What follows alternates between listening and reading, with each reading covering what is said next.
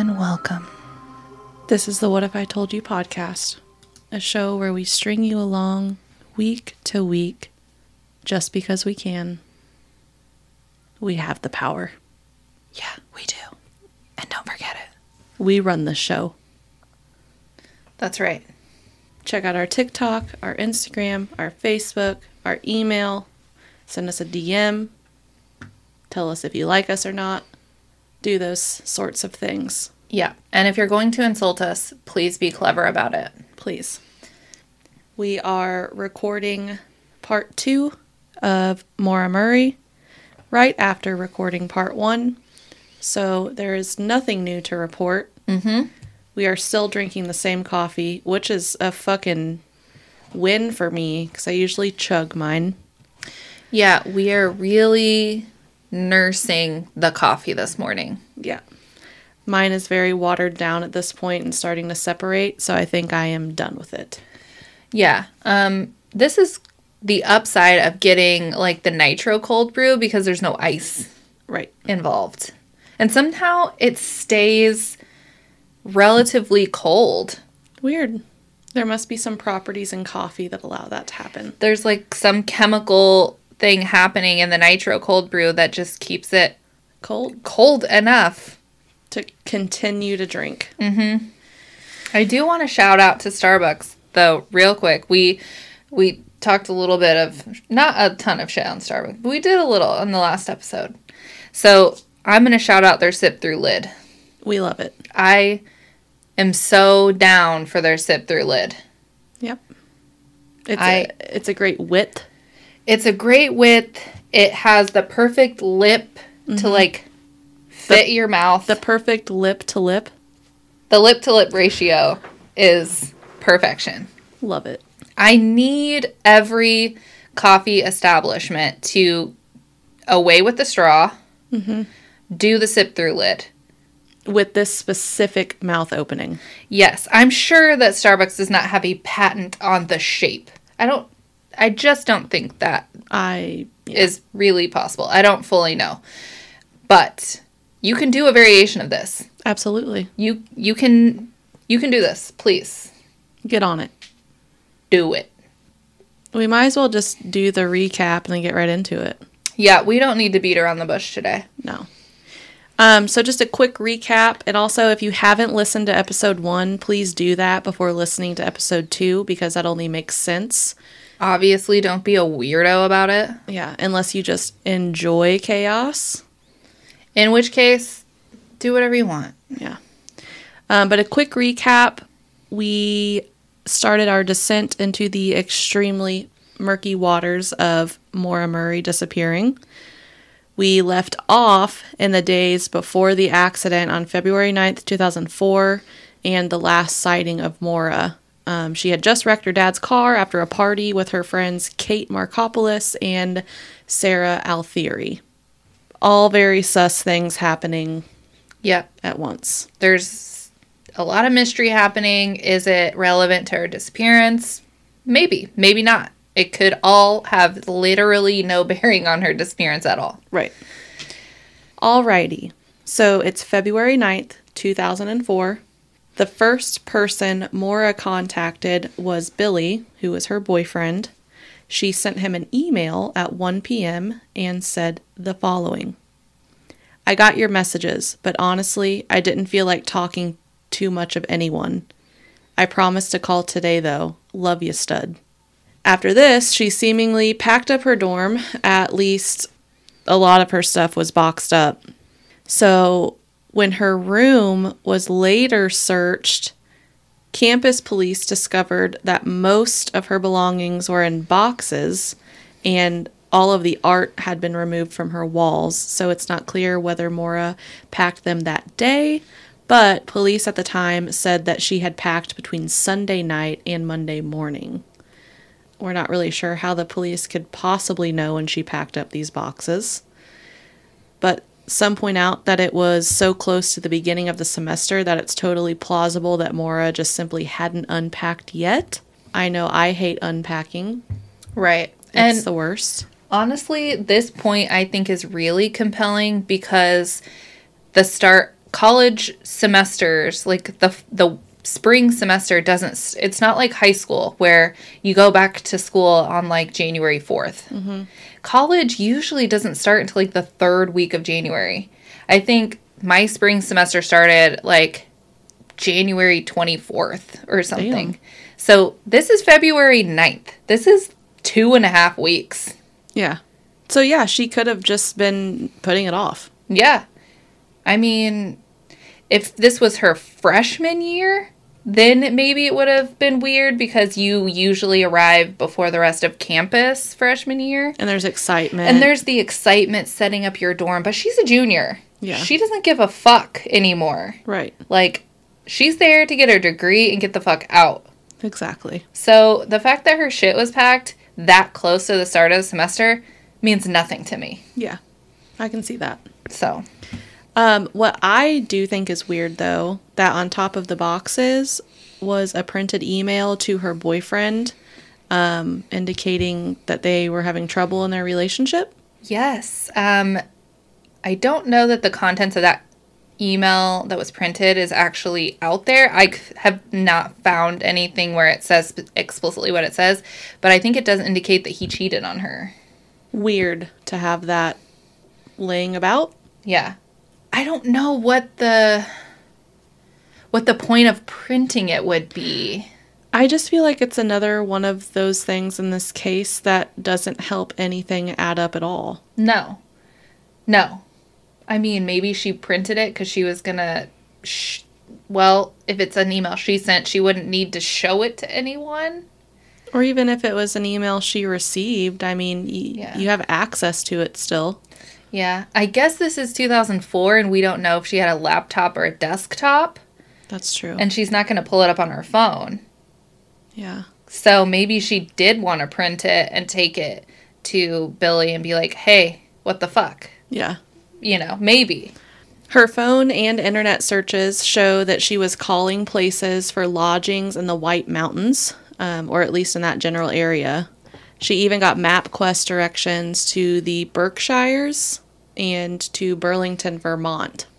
One of the places she called was about renting a condo in Bartless, New Hampshire, which was a place that her family vacationed at in the past. The call only lasted about 3 minutes, and Maura didn't actually end up renting the condo. At about 1:13 p.m. on February 9th, Maura called one of her fellow nursing students. It isn't known for sure, but there is speculation that Maura needed to return a set of scrubs or a lab coat to this person. Maura also submitted some homework assignments and then sent out an email to her professors stating that she would not be in clinic or class due to a death in her family, and she would contact them when she returned. And this email went out at 1:24 p.m. Her family would later say that there was no death in the family. Now, on the death in the family excuse to get out of class, it is a little extreme to say someone died, but I have sent an email to a professor to get out of class and be like, I have a family emergency I have to deal with. Right. So it's fairly innocuous that she said there's a death in the family. I think some people like to delve and parse it out and find a deeper meaning. Is the death in the family? Is she alluding to her death? Stop it. That's unnecessary. She wants to get out of class for the entire week. And she just picked a lie she felt like is serious enough to get her out of class for a full week, and one that's kind of a touchy subject that her professors are probably not going to ask follow-up questions on. Yeah, exactly. In college, you don't have to provide proof, really. You don't have to show them, like, the obituary listing. If you say someone in your family died, they're probably not going to ask any follow-up questions. No. They're just going to be like, you're an adult, fucking handle it. Right. I've said I have a family emergency before when I just didn't want to go because it's vague enough to not... Sometimes I feel like it might be bad karma to say there's a death in my family. So I go with emergency because everyone's definition of emergency is different. Like, maybe the emergency is my sister couldn't find a babysitter, and so now I have to babysit. That's true. And some people's definition of emergency is the hospital visit. Yeah, but no one's going to ask. Nobody's going to ask. They just say, I hope everything is okay. See you next class. Right. So, I get what she's doing here. Yeah. At 2:05 p.m., Maura called like a sort of a hotline number to a recorded line providing hotel information for Stowe, Vermont. Stowey? I don't know. I think it's Stowe. This call lasted about 5 minutes. At 2:18 p.m., she called Billy and left him a voicemail saying that they would talk later. She packed her car. She loaded it with clothes, toiletries, her textbooks, and birth control. Around 3:30, she left campus. There hadn't been any classes that day because they had been canceled due to a snowstorm. Aha! I knew that I had read that there was a snowstorm recently. Yeah. Confirmation. At 3:40 p.m., she withdrew $280 from the ATM, and this was caught on CCTV, and she was alone at the ATM. She then went to a liquor store nearby and spent about $40 on liquor. She bought Bailey's, Kahlua, vodka, and a box of Franzia. Security footage from the store also showed that she was alone. This is a lot of liquor, by the way. That is a lot. And I also am kind of confused at why she's buying Bailey's and Kahlua, because usually they kind of serve similar purposes. Yeah. I think maybe Kahlua is a little bit more coconutty, but essentially they're both like a creamy alcohol. The same thing. Yeah. Yeah. So sometime after this, at least at some point in the same day, Maura went to the Massachusetts Registry of Motor Vehicles to pick up accident report forms, and this is presumably associated with wrecking her dad's car. That seems obvious. After all of these stops, Maura leaves Amherst. So probably between 4 and 5 p.m., this is when she took Interstate 91 northbound. The last recorded use of her cell phone was at 4:37 p.m. when she checked her voicemail. When I was reading this and it talked about like calling her voicemail, because that's how it was phrased in the article I pulled this from, calling your voicemail, it made me laugh because, I mean, do people even have voicemail anymore? Well, I mean, we do, but we don't have to call the number anymore. When I got my own phone line, like 6 years ago or something, I never set up my voicemail. So you can't leave a voicemail for me. I think mine just like is the automated phone number that you hear if I don't pick up. I elected to not have a voicemail box set up, so when you call me and I don't answer, it says, this person does not have a voicemail box. Goodbye. Yeah. And I was like, hell yeah, that's what's up. My dad has tried numerous times to leave me a voicemail, and then I'll talk to him eventually, and he's like, why don't you have a voicemail set up? I'm like, Dad, it's 2020. Do not leave me a voicemail. I'm not going to listen to it. Send me a text. Yeah. If it's something that I need to know immediately, send me a text. Mm-hmm. Otherwise, just wait. I'll call you back. Yeah. So there's no evidence that Maura had communicated to anyone where she was going, or that she had settled on a destination. She's just flying by the seat of her pants at this point. Yeah. So, yeah, honestly, all of the things that she does that day before she leaves campus don't seem like really indicative of anything to me. Mm-mm. You know what I mean? It doesn't. So, we're not going to... It's so easy when you're going through, like, just the facts of this case and, like, the times. It's so easy to get hung up on, like, talking about a theory about that. It's, like... It's too much. It's so much, and it's real self-control to not get in the fucking weeds here. Mm-hmm. So, I just want to appreciate that for a second. We have not gotten in the weeds too bad.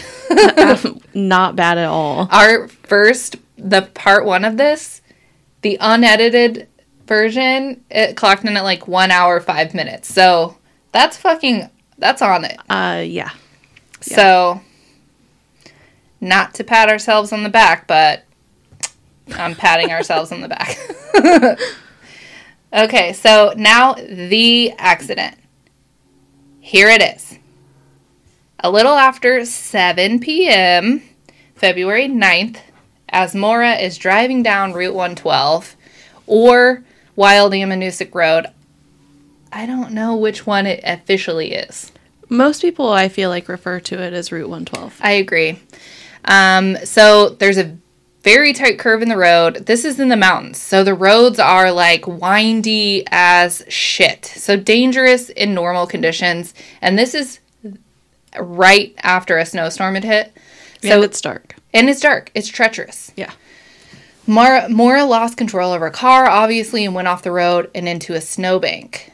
The scene of the accident was located near the town of Woodsville, New Hampshire, and the town of Haverhill, New Hampshire. So the police who responded were from Haverhill. And I believe the first responder was Cecil Smith. I don't think I put his name in here anywhere. Really? Yeah, which is weird. But Cecil Smith is the first responding officer to the scene. But not only did Maura run into a snowbank, but she essentially went through the snowbank and hit a tree. And obviously, the snowbank is not what caused the bulk of the damage. The tree is. Right. So I feel like if she would have just gone into the snowbank, she probably would have been able to drive away. Yeah. She might have needed to be pulled out of the ditch, but I feel like after that, she would have been able to drive away and been fine. Yeah, I wouldn't have crunched her car, I don't feel like. No. Not majorly. No. Especially because I doubt she was going crazy fast. There's just no way she could have been. No. Road conditions were not ideal, and with those curvy roads, she was probably not driving insanely fast. And if she would not have encountered the tree, she probably would have been able to get out. Yeah. So, she hits the car, and this is where we come in with Faith Westman. She's our first witness. She lived really close to the scene and heard the crash and looked out of her window and saw Maura's car in the snowbank with the car pointing west. So Maura was traveling east and ended up facing the opposite direction as a result of the crash. I'm guessing maybe she spun out, her car whipped around, and then I'm doing hand motions like crazy here. Yeah, she was in the right lane facing the wrong way. Correct. Right. The police basically ascertained that that's what happened. She spun when she hit it, whatever, based on car tracks and marks in the pavement, how the car was facing, all the things that they look at when they go to the scene of an accident. Which is weird that you could hit a snowbank, hit a tree, and then spin out of the snowbank and ditch to get back on the road. My guess is that she spun first. Yeah. I mean, she had to have. Yeah, that's my assumption, is that she came around the curve, spun like this, spun through both lanes, and then hit coming west. Yeah. That was my assumption. It's a crazy accident, I feel like. Yeah, accidents are weird. I feel like you guys need a visual of what I just did with my arm. We can post pictures of the things. Yeah. We'll post pictures of ourselves with the arms doing the things. It'll look really cute. So anyway, Faith Westman calls Grafton County Sheriff at 7:27 to report the accident. According to the 911 dispatcher report, Faith Westman told operators that she had actually seen a man smoking a cigarette in the car. What? But she would later say she hadn't actually seen a man. She had just seen a red glow that she assumed was a cigarette, but could have been from a phone.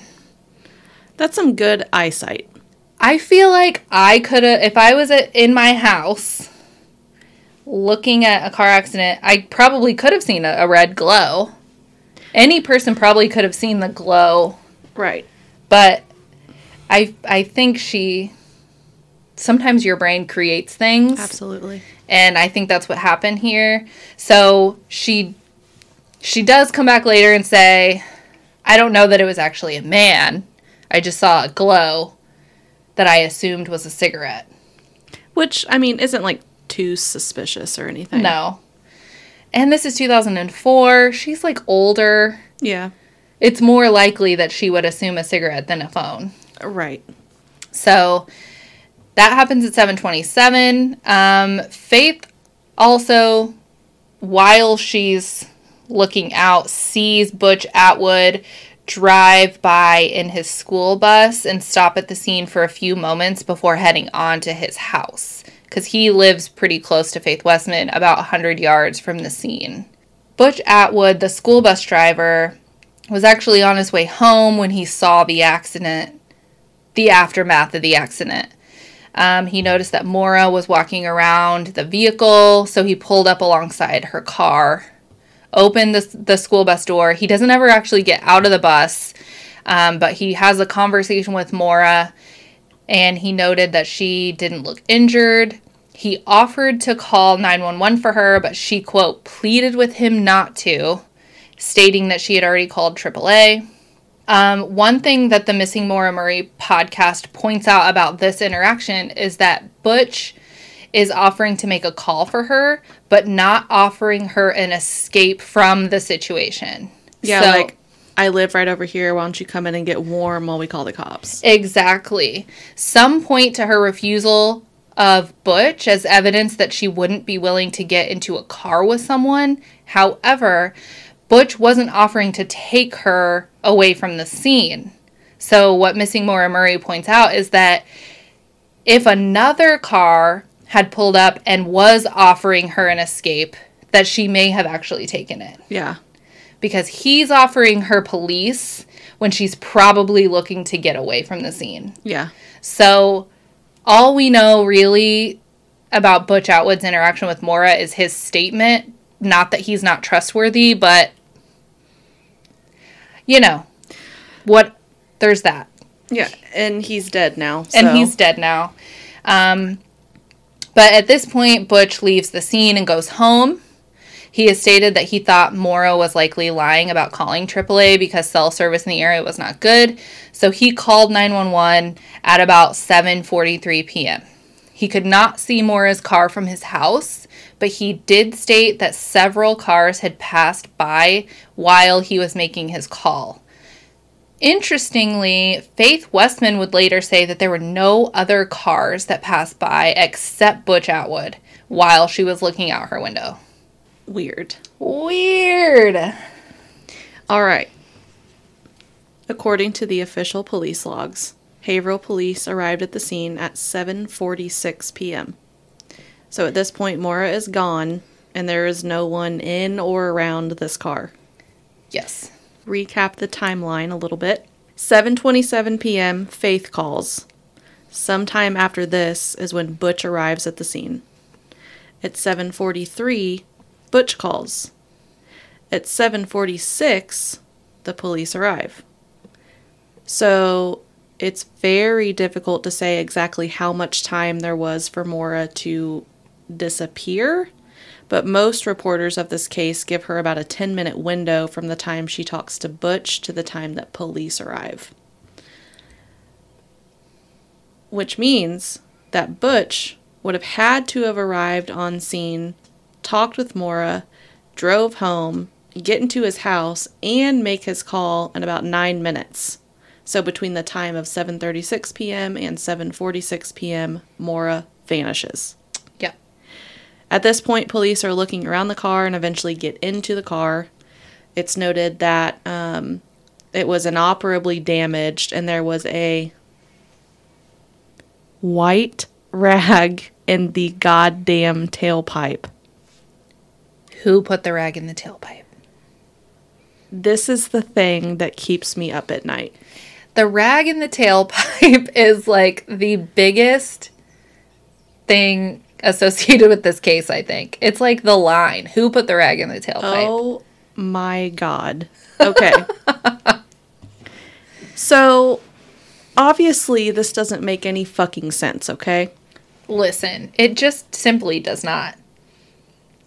But Fred, Maura's dad, has stated that he actually told Maura to do that if her car started smoking, as it would diffuse the smoke so she wouldn't get pulled over. If any male figure in my life, my boyfriend, my brother, my dad, Dakota, told me to put a rag in my tailpipe, I would be like, are you trying to kill me? I don't know if that would actually harm anyone, but that is the weirdest shit I've ever heard. I have no idea why that, because first of all, it's not going to stay there. If you wad, I think there are pictures of this, which we will find photos and post some shit. But I don't think it was like wadded up into a ball and stuffed in the tailpipe, because then the car wouldn't run. Right. So it's like just hanging out of there. So what is, with a rag just simply like sat in there enough to keep its balance on the exit of the tailpipe?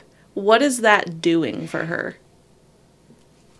First of all, I don't know for sure, because I don't know a ton about cars. I could ask my dad or my grandpa. This is where Chip comes in. Or Chip. My grandpa's a mechanic. He would probably know. Dakota might know. He does his own work on his cars. We need to interview them. We need to interview them. You know what? We'll make a TikTok about the rag in the tailpipe, because we don't talk about it much after this. I feel like the rag in the tailpipe is a red herring, but whatever. Some people like to say that she stopped at a gas station in Haverhill and somebody put the rag in her tailpipe, but it's not good. My thing is, how did it stay there? That's what I'm saying. If it's just sat in there, if it's not wadded and stuffed. Exactly. How is it in there? Was it her attempt of doing what her father told her? Mm-hmm. But if it's not to get the car to start, it's to simply stop the smoke so she doesn't get pulled over by police. Yes. That's what they talk about on Missing Maura Murray. Whenever, so your exhaust pipe, when smoke comes out of your exhaust pipe, like I'm thinking like dark smoke. Yeah. Whenever you look at it when your car is not running, it looks like some shit settles, like soot settles on the bottom. Mm-hmm. So maybe Fred Murray is thinking, if there's a rag there, the soot is going to catch on the rag and it's not going to actually create smoke from the car. Or at least it's going to reduce the amount of smoke. So she's not going to get pulled over by police. Why would it be so bad if she got pulled over by police? I don't know. I mean, maybe people just, it's inconvenient. Maybe he doesn't want her to accumulate a bunch of tickets he's going to have to pay for. I think this isn't something that, like, I get caught up in. Right. It just simply doesn't make sense to me. It simply doesn't make sense. And police have also... So Fred Murray issued the official statement that he told her to put the rag in the tailpipe. And then police have also kind of bolstered that by saying that maybe they say this because of what Fred says, but they said that they know that the rag came from Maura's trunk.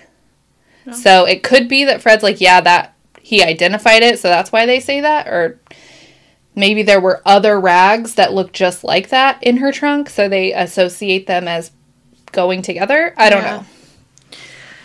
Well, besides the rag in the fucking tailpipe, both the airbags were deployed. So this indicates that the collision was sufficient enough to make these go off. Mm-hmm. And the force of airbags can potentially cause injury.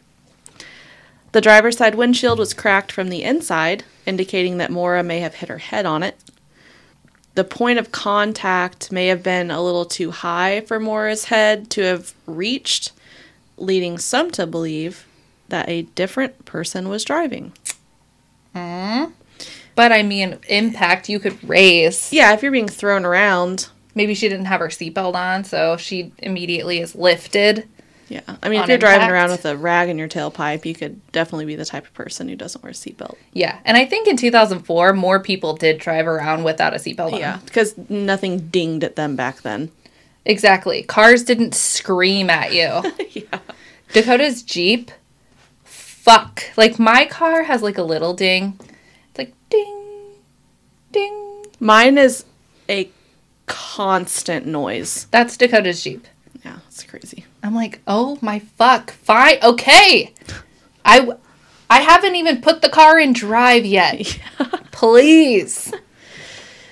Before they were able to get into the car, they realized that all of the doors were locked. The crash had pushed the radiator into the fan, rendering the car inoperable. There were red wine stains found inside and outside of the car. Specifically, there was an area of red liquid found underneath Maura's car, which appeared as if someone had poured some wine out. Law enforcement confirmed this spot was identified, but refused to speculate on how or why the puddle of wine got there. I think it's weird that it's under the car, first of all. Why is it under the car? It would be hard, like, even if you were trying to get rid of something, it would be hard to, like, get your arm under and pour, especially a box of wine. Yeah, and there's also, like, some people say that there's an empty, like, soda bottle, like a 20-ounce soda bottle that smelled like wine, that she was drinking it while she was driving, which maybe she was, I don't know, and that's what she dumped out, but at this point, there's wine fucking everywhere. Right. Why? Who cares if there's wine in that bottle? Yeah. I don't know. All right, so these are the items found in her car. Alcohol. We've already talked about that. Mm-hmm. So there was an empty beer bottle, and then, of course, the damaged box of red wine, which had been previously opened. Tab 1 was missing from the box, but tab 2 was still intact. As if maybe she pulled the tab to pour out some wine into a container to drink while she was driving. Right. Her AAA card was in there. Blank accident reporting forms. Like we said earlier, these are presumably to detail the events from her prior accident and her dad's car. Black leather gloves, makeup, diamond jewelry, CDs, a book about mountain climbing in the White Mountains, which was her presumed destination. 2 sets of driving directions printed from MapQuest, one of them for Burlington, Vermont, and the other for Stowe, Vermont. Her textbooks, her birth control pills, some were used. Obviously. Of course. Sleeping pills, which were reportedly Tylenol PM, which is, not a big deal.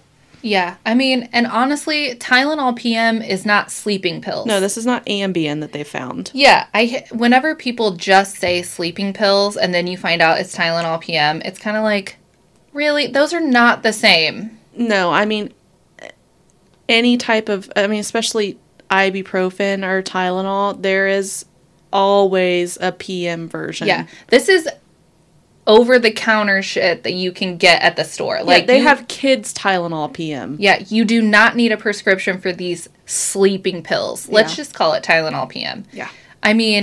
For people like you and I get headaches, I probably have a headache 2 or 3 times a week. Mm-hmm. Just always. Right. But migraine, I don't have them as often anymore. I used to have them probably, like, a full migraine at least 2 or 3 times a month. I don't have them as much anymore. But when I used to get migraines, Tylenol PM would be the only way I would actually be able to sleep. Yeah. Because of the headache.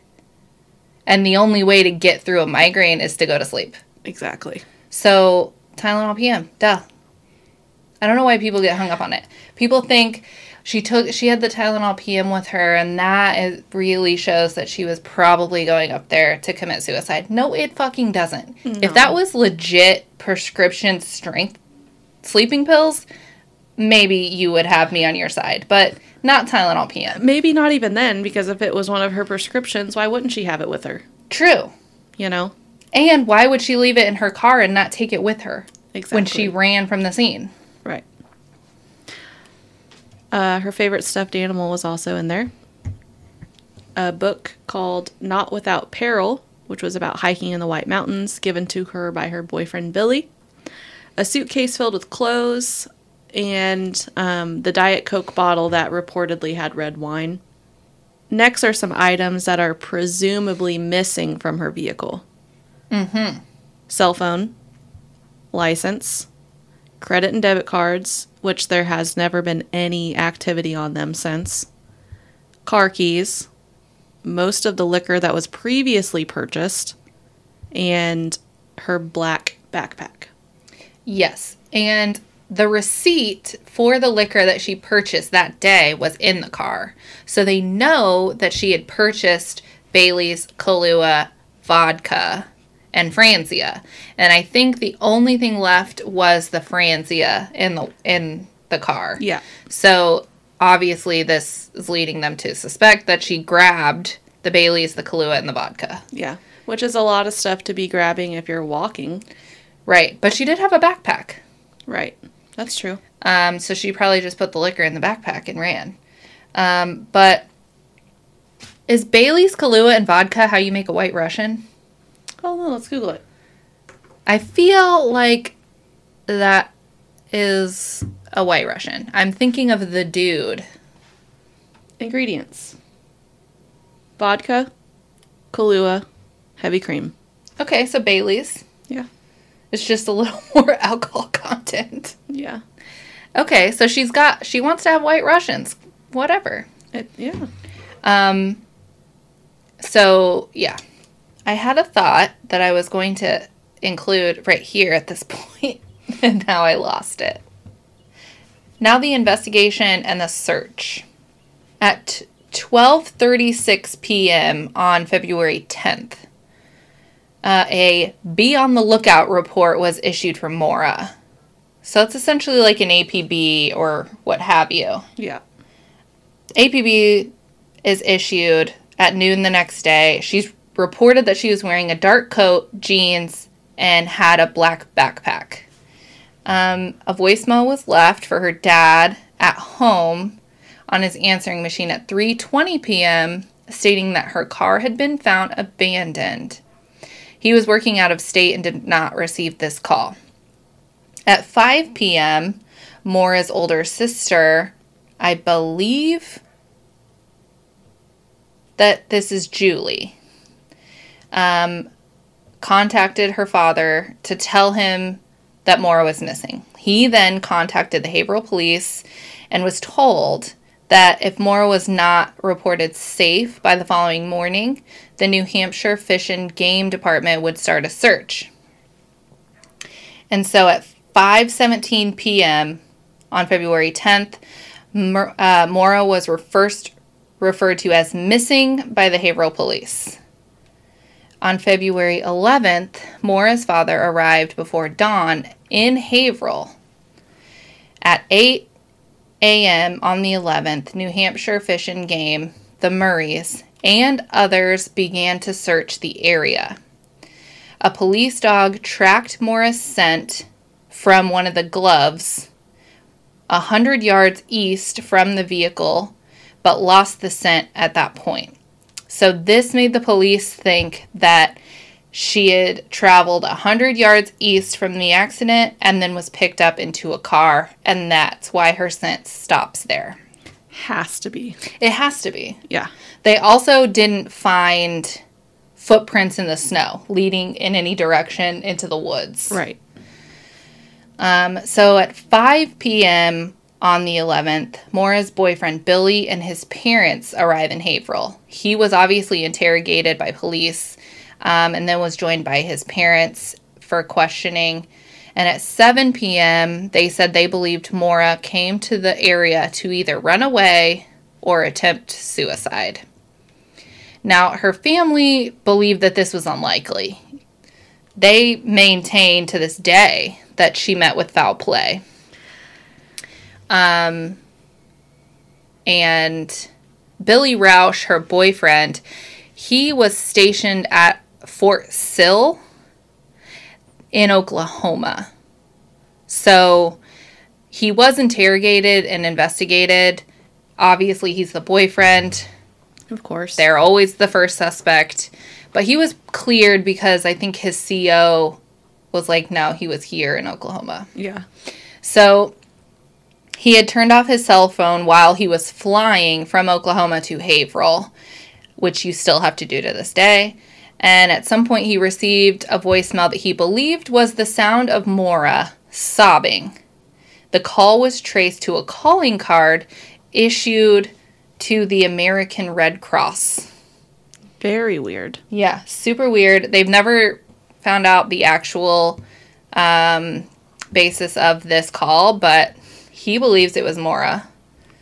She never said anything. There were no words. It was just sobbing. Yeah. So there is part 2. That is part 2.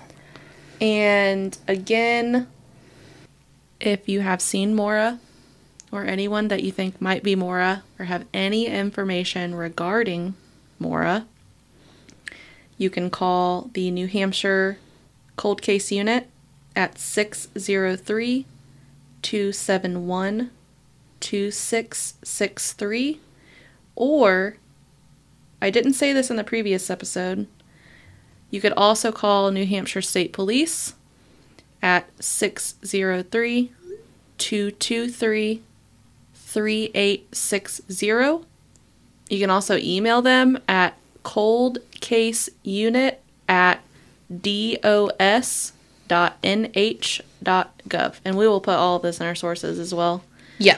But that is part 2. And I haven't been approved yet for the official Missing Maura Facebook page, which I 100% thought I was in, but apparently I'm not. I had to submit like the questions or whatever. So if there's more information on that, by the time we record part 3, I will include that in the end of the episode. So there's that. Okay. So, Ariel, you're the best. Rate, review, subscribe, share us, whatever. You can now rate 5 stars on Apple Pods and also on Spotify. So do that. Get a Instagram and follow us on Instagram. And until next week, when we go over the theories and get wild, please be kind to each other. And stay weird. Goodbye. Bye.